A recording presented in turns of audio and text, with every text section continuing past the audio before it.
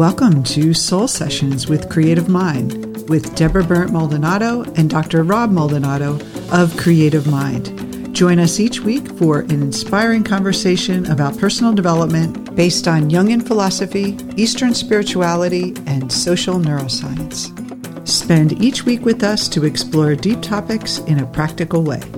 Let's begin.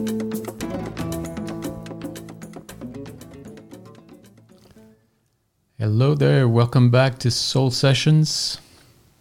And today's episode is called The Intoxicating Power of Romantic Love. And we're going to continue our series on myths, which is this myth we're talking about today is Paris and Helen of Troy. Yes. One of my favorite movies with Brad Pitt. If you haven't seen it, it's awesome, but it really is such a great myth. And there's so much symbology in it and things we can learn about ourselves. Yeah. Some people think it's history, and there probably is some history to it. But we're approaching it as part of Greek mythology, the hero's journey.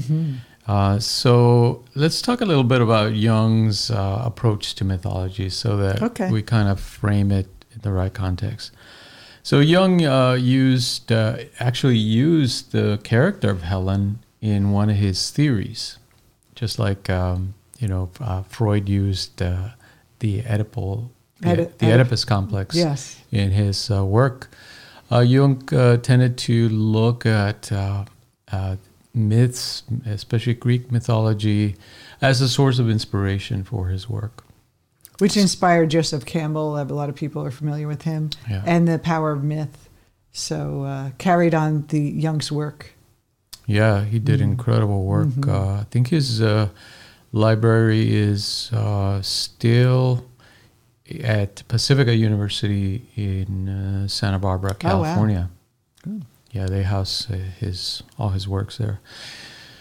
So Jung identified or used the character of Helen as part of the evolution of the anima. And the anima, for those of you not familiar with the term, is the countersexual part of a man. So the feminine aspect of a man that he is not conscious of. Yes. Because he thinks he's a man.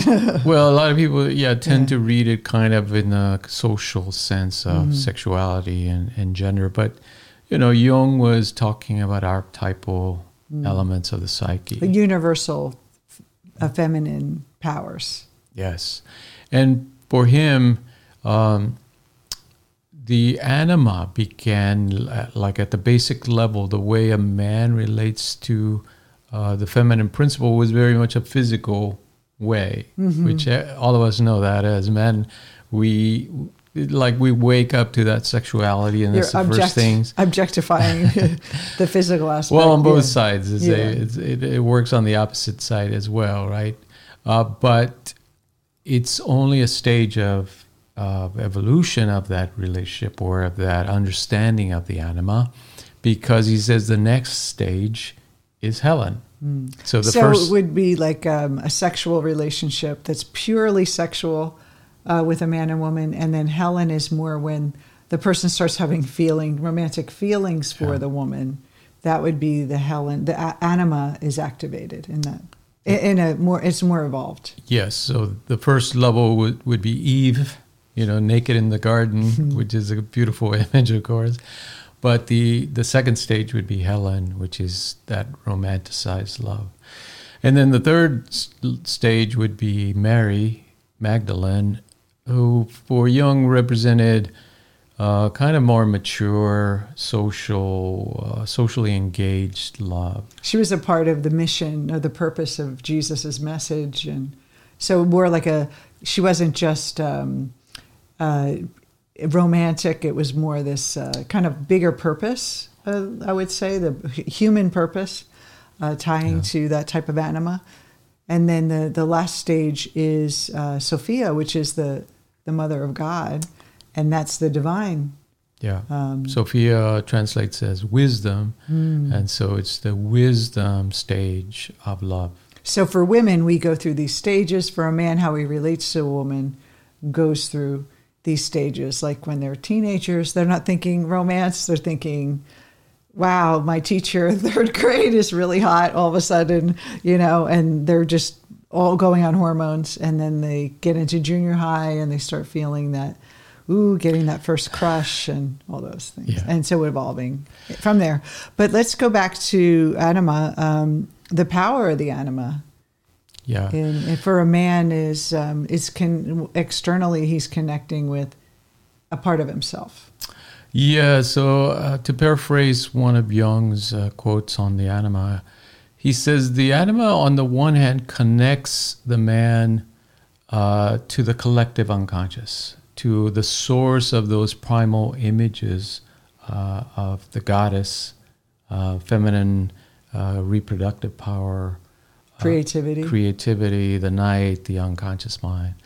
He says, on the other hand, it also connects him through the emotions to the ever-changing appearance of the external world. So it works in both directions. It connects us to the deeper unconscious mind, the collective unconscious, but also gives us a way to express that in our external life. So it's an important function. He saw this coming to terms with the anima as an important function in both men and women. In women, he saw it as the animus, the spirit within. The anima translates more as the soul. So the soul within a man, the spirit in a woman, is that part of individuation that he called the anima animus. So when he talked about Helen, and so we want to read the myth in kind of this context, in the background of this idea that Jung had. Let's look at the story and see what it's talking about. I'm ready for story time. So once upon a time, there was this prince of Troy who visited Sparta. That's right. And he met this beautiful, amazing, intoxicating woman named Helen, who was married to the king of Sparta. Menelaus. And he couldn't stop himself. He didn't think rationally. He was like the intoxication of love. Yeah, he was smitten. Yeah. Meaning he was possessed basically by the love that kind of wells up from within, right?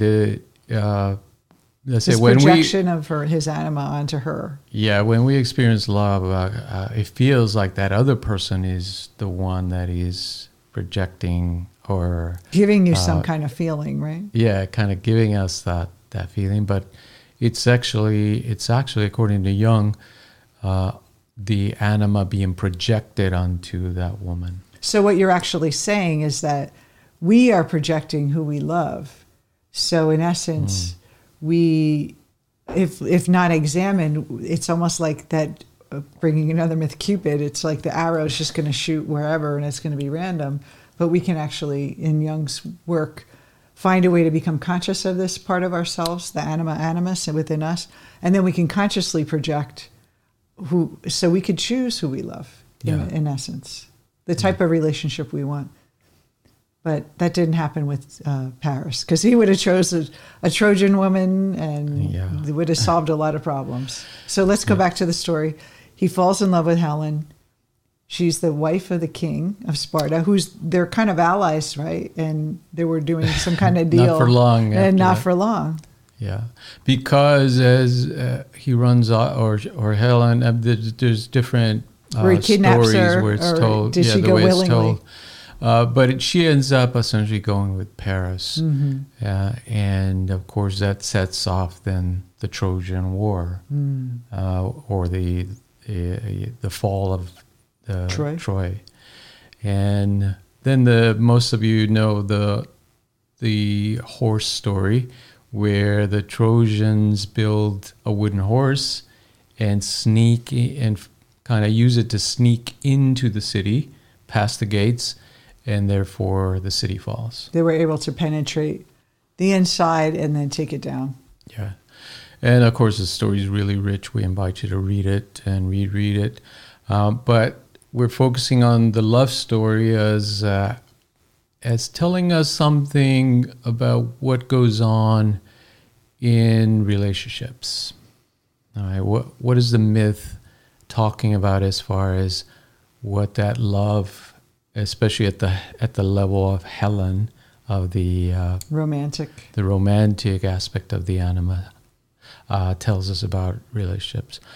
So first of all, it is kind of a very irrational thing to do, and we all know people that are infatuated or not.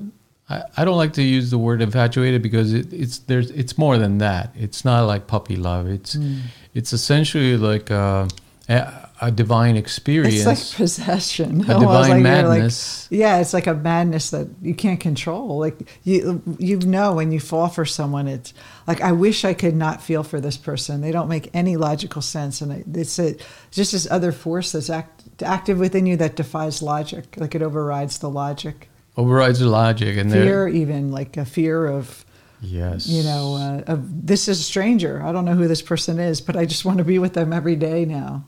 Yes, there's a recklessness to it, right? That the person is willing to risk a lot to hold on to that relationship.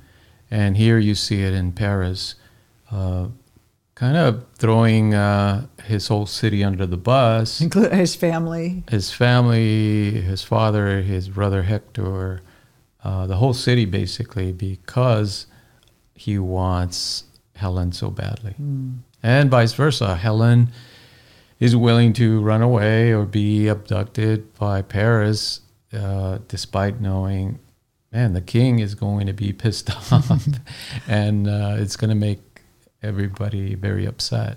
But don't you think too that you see men that aren't connected to their anima? They married. This is why a lot of married men or men cheat in a relationship, because they haven't connected. So they crave that romantic feeling, that kind of passion, and so they have to find a new projection for it. And so, do you think that's why men, they know they shouldn't cheat on their wife and their kids, and they know it's like so dangerous for them to do, but it's almost like they can't stop. Not all men, but men that aren't connected and grown, they get the anima possesses them, and it happens on both sides. The story indicates that it's happening on both sides. Yeah. It's not the men don't have a monopoly on cheating, on cheating and infatuation. Well, we're talking about the anima right now, right? But that's why, like, people, like, if you've ever been married and your husband wasn't faithful, you think, well, why would he do that? And it's just because this other force is, if they're not conscious of it, it can take over and ruin marriages, ruining lives. Women too. They look for that young, like the counterpart to Helen, that young man of like romance, or the younger boy, the younger man, and the dangerous person that's not the kind of predictable, safe husband, and want that adventure, and so. Oh, yeah. Well, you have a lot to say about that. I am totally fulfilled. But, if we're not conscious, these forces, what I'm trying to say, like you said, it's both sides. Yeah. They act autonomously through us. They're kind of forces that if we aren't conscious of them, they will basically can ruin our lives. Not ruin our lives, but make a mess of things. No, they can ruin your life. They can ruin absolutely. Your life. Love can give you the biggest gift of your life, or it can essentially ruin you emotionally or in many ways, because this is one of Jung's points. The unconscious, especially the archetypes, these archetypes are powerful entities. They're not necessarily separate from us, right? Because they are part of our psyche, but they act as if they take over our life when we're possessed by them, right? And they have a dark side, not a dark side in the sense of evil, but a dark side in the sense that there's elements that we can't control about them. They don't lend themselves to rational thinking, and therefore they're irrational, emotional, which means they make us act in destructive ways, according to society and the social norms. And every rom-com you've ever seen with the hero always like making a fool and what do you do for love and so it is this a lot of people just try to understand love from like hormones. Oh, it's just a bunch of hormones, but there's this psychic energy that's within each of us. And if we didn't have the anima animus, or what Jung called the anima animus, this feminine masculine energy underneath the surface, we would never have that compulsion to connect with another person. Like besides procreation, why would we want to stay in a relationship? What makes love last? And how do we evolve love from that primal physical experience and the flirty, infatuation experience? How do we bind and stay for a lifetime with someone or longer term and deepen that love? And that's really what these elements are. If we can be conscious of them, they could be an asset to us and understand our partner better and ourselves better. Yeah. Are you looking for a satisfying career as a life coach?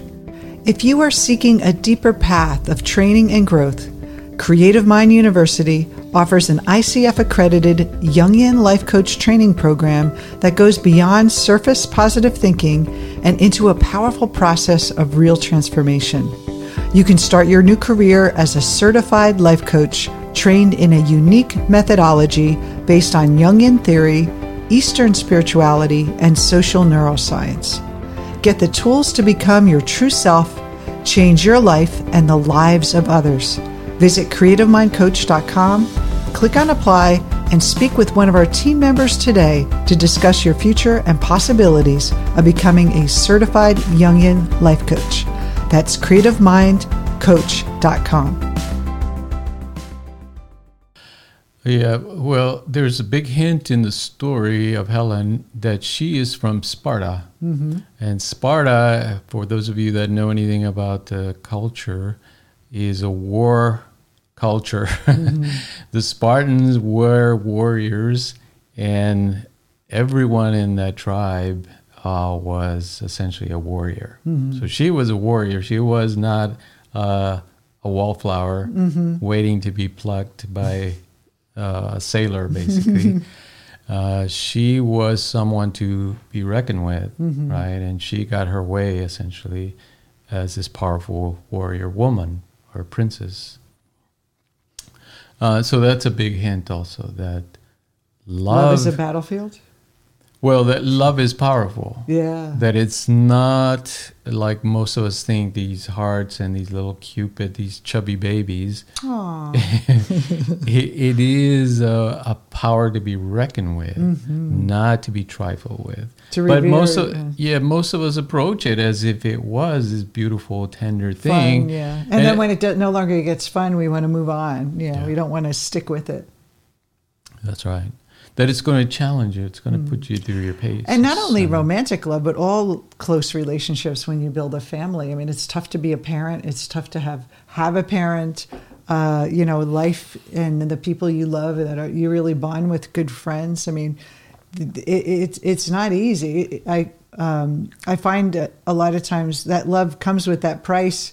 That the deeper you love someone, the more you grieve them when they're gone, or whether they leave the relationship or leave at the end of their life. It's like such a deep, profound experience for a human being. But life wouldn't be as colorful and bright if we didn't have it. It would. I mean, you think about your level of love you have for a friend, and then think of a level of love you can have for a partner. It's just a different level, and of course, parent-child is also another level of love. But there's something about that stranger. It's not blood that you don't owe anything to, but you choose to be together. You choose to want to be with that person. And when it's mutual, that's right. It's it can be so powerful, because when two people are awake and conscious and aware of these forces, can you imagine what they can create together? Yeah. Changing, have a bigger mission in the world. Yeah. And you see this in Helen in Paris, right? That they change history. They change the course of armies. They launch her, 1,000 ships and essentially, they end up destroying a whole city, which at that time was like destroying a whole civilization, a whole nation, because they were city-states. They weren't part of a country. Each city was its own country in essence. So the Greeks had a couple of names for love, especially of this kind, of the Helen type. Ludus was this playful flirtiness. It might have started that way, right? That Paris saw Helen. I was like, how are you doing? Yeah, and it kind of started to that relationship. And then Eros, which is the erotic, sexual, passionate love, that is what in the West we kind of all think of as the way love is, or the way love should always be. But as we see, there's other stages that are natural progressions of love that nobody teaches us about. So after that initial flirtiness, and then that passionate love, romantic attraction and attachment, there comes like a more pragmatic kind of love, and it was actually called pragma. Pragma was more established, very much like marriage. Because you're making the commitment to marriage and to be together, and yes, it's the romance. It doesn't mean the romance leaves or the sexual passion leaves. It goes on top of that. Like it's like you're adding layers and building upon what we have versus moving on to a stage. Yeah, and it was probably meant to rebuild what the initial stage or that Helen stage destroyed. Yeah. Because it is about the couple building something new in society, not only in their family or in their relationship, but giving something to society that could help society beyond their relationship. And then finally, Sophia, or that higher stage of wisdom, is agape, meaning the individuals in the relationship, through their love for each other, learn to love humanity and the world. And so that's like a divine love. Yeah. It's a much bigger process than just thinking, well, I have to be in this romantic love and in that romantic phase for the rest of my life, or otherwise it's not love. Yeah, it's. I think a lot of people believe that. They think, well, we've lost that spark, the passion is left to the marriage. How do we bring that passion back? And then it's this manufactured, I'm going to bring flowers home, and I'm going to take you out to a dinner, or I'm going to give you a spa day, and we'll go away on this adventure to just keep kind of cultivating it. But I think the way it stays in that authentic, natural, authentic romantic is that you do grow and you connect and have a deeper connection to your own animus for women, anima for man. So when you come together, it's like that romance is still there because you're not looking for that other person to be the container for it. You're finding deeper aspects of yourself. I mean, I know for we've been together for how long? Like almost 20 years. And it always feels fresh because we're always growing. We're always doing our own work. And when two people in a relationship are each doing their own work, each growing, it's never the same person. It's never you're never the same person with them. So there's always that little bit of romance, that little bit of mystery still there. It's not someone there.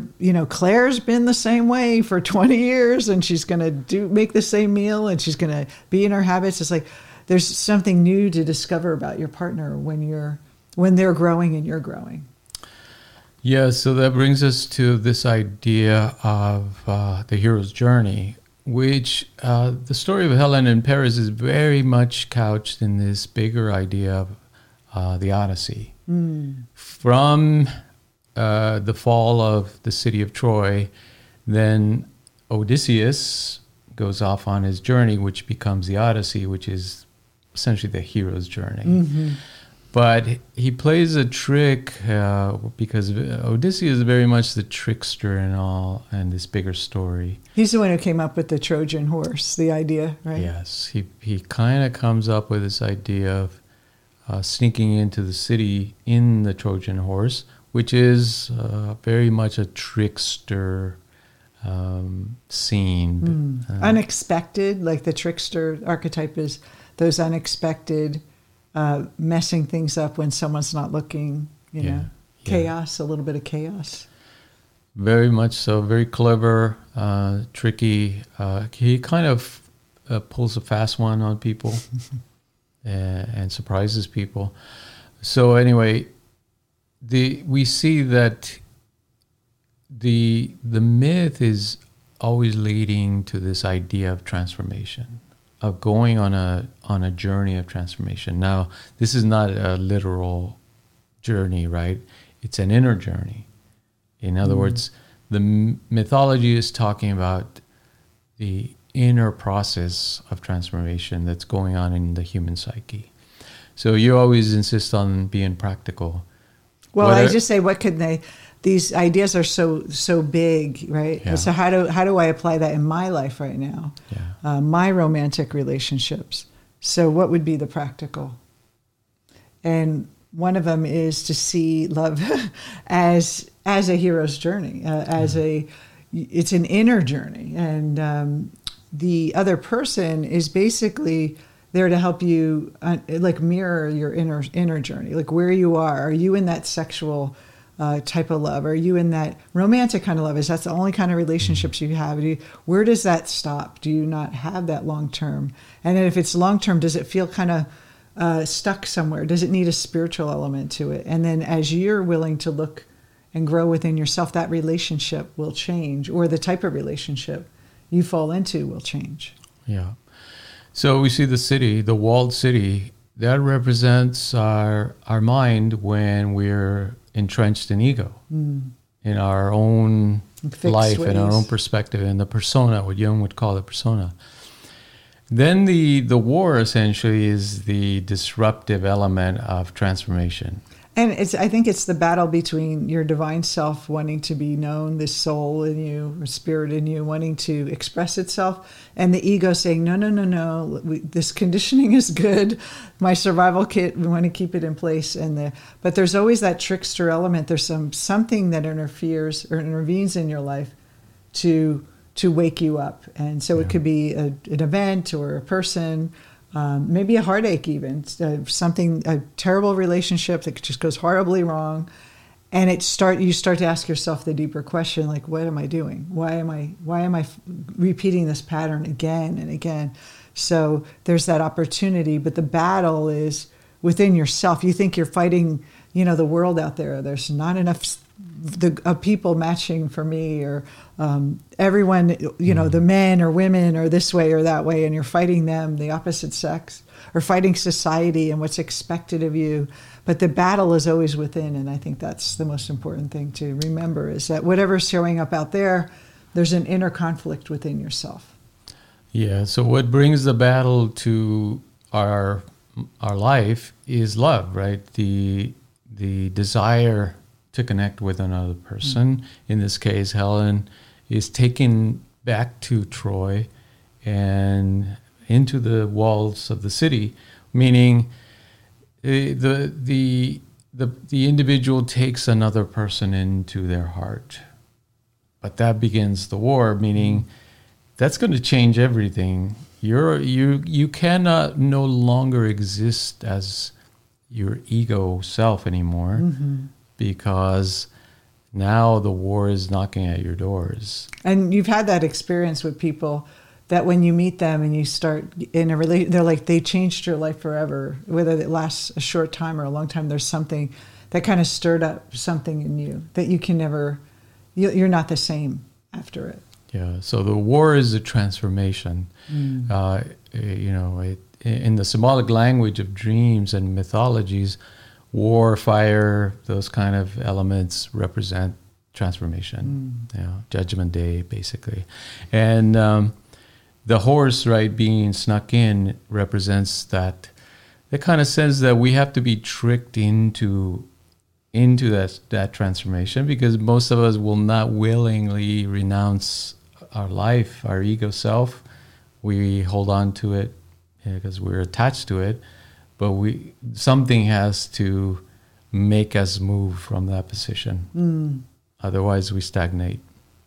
And so we do want, I think I always say the law of the path of least resistance creates the path of least existence. And we want to not look for that like smooth flow all the time. I mean, we're always in battle. That's another thing. We do want those flow moments. But the battle is where we grow. That the conflict is where we change. And love is not about just the, like you said, the cupids and flowers. It's conflict. I have to make room for this other person who has a completely different way of working, living, thinking, and feeling than me, especially a man and woman relationship, because a lot of it is like conditioned socially of, how do you deal with emotions, how do you communicate, and it's a challenge to after you get through the love and infatuation and the sexual part, which is easy, is how do I really live with someone? How do I make that long-term commitment? Yeah. And that's the battle. Yeah, and you'll notice most of the world spiritual epics are kind of couched in that context of a war going on. Mm-hmm. And a lot of people think that it's a literal war that they're talking about. It might be, but it's really representing that internal battle that's going on in us between our animal nature, our lower nature, and our higher nature, our desire to transcend our ego, our physicality, and reach those higher levels of existence. So for someone on the outside seeing this Paris Helen as a tragedy, and it's terrible, but there's something mystical and transformational about it as well, if you see it as a symbolic representation of our own inner journey. Yeah. I love it. Yeah. And of course, Hector, the great hero, dies in the battle with Achilles, which is kind of also symbolic of transformation, of sacrifice and all that. Yes. So next week we'll talk about the last leg is the hero's journey, and more into the hero's journey and the symbolism and pop culture of the heroes and how they undergo their transformation, and how we can be the hero in our life, and for our journey to go for what we really want and experience life to its fullest. So. Yeah. I hope you enjoyed today, and don't forget to subscribe. You can click below if you're on YouTube. If you are listening to us on Spotify or iTunes, please subscribe. Leave a great, not a great if you don't think so, but leave a comment, an honest review. We love those reviews. That helps people find out more about us. And we hope to see you soon. Stay well. Take care, everyone. See you next time. Thank you for joining us for another episode of Soul Sessions with Creative Mind. Don't forget to subscribe to our podcast so you don't miss any episode, and also join us on Facebook in our live interactive community, Jungian Life Coaching with Creative Mind University. Have a great and wonderful day, and we'll see you next week.